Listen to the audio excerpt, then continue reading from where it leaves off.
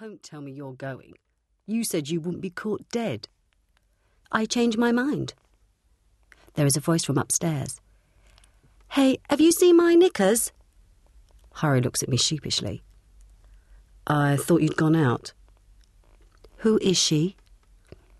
An old friend. So you must know her name? Cheryl. Cheryl Taylor. She's a bottle blonde who works behind the bar at the White Horse. She's older than I am. No, she's not. Cheryl is coming down the stairs. I can hear her rummaging in the sitting room. Found them. She arrives in the kitchen, still adjusting the elastic beneath her skirt. Oh, hello. Cheryl, this is my sister, Alicia. Nice to see you again, she says, not meaning it.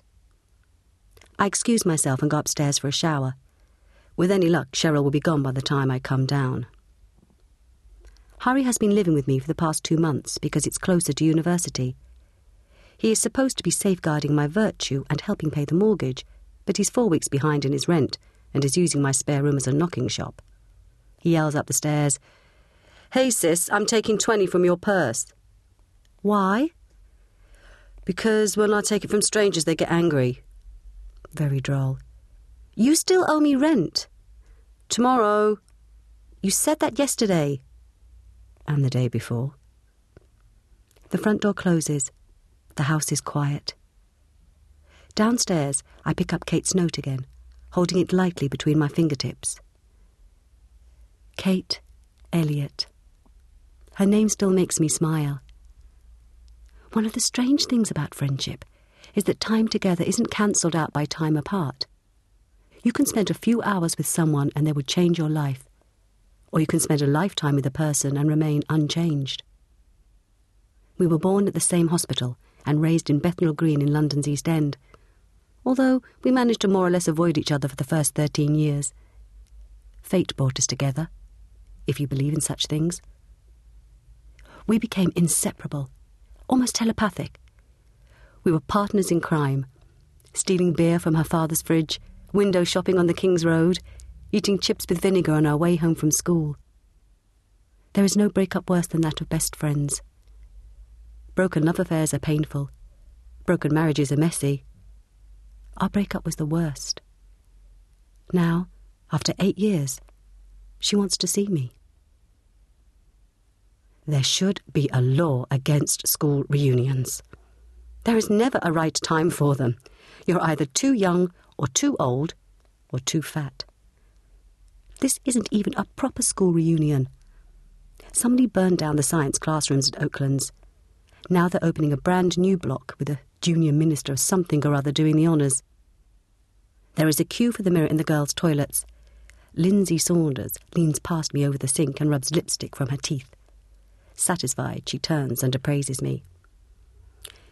Will you stop acting like a Punjabi princess and loosen up? Have fun. Is that what this is? Lindsay reapplies her lipstick and adjusts her dress. She's been looking forward to the reunion for weeks because of Rocco Manspeiser. She fancied him for 6 years at school, but didn't have the courage to tell him. Did you see Annabelle Trunzo? My God, that dress! And what about her hair? Rocco doesn't even have any hair. Ah, but he's still looking fit. Is he married? Hush your mouth. Back in the hall, the lights have been turned down and the music turned up. Spandau Ballet has been replaced by 1980s anthems. The women are wearing a mixture of cocktail dresses and saris. There were always tribes at Oaklands. The whites were a minority.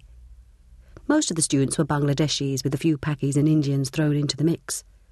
I was a curry, a Hindu, an elephant trainer. Brown Indian, in case you're wondering. On the far side of the hall, I see Kate arriving. She is pale and striking, with a short, expensive haircut and cheap, sexy shoes. She looks elegant and, yes, pregnant. I don't want her to see me staring. I turn away. Alicia? Sure, who else? Kate leans forward and kisses my cheek. We're the same age, 29, and the same shape, except for the bump.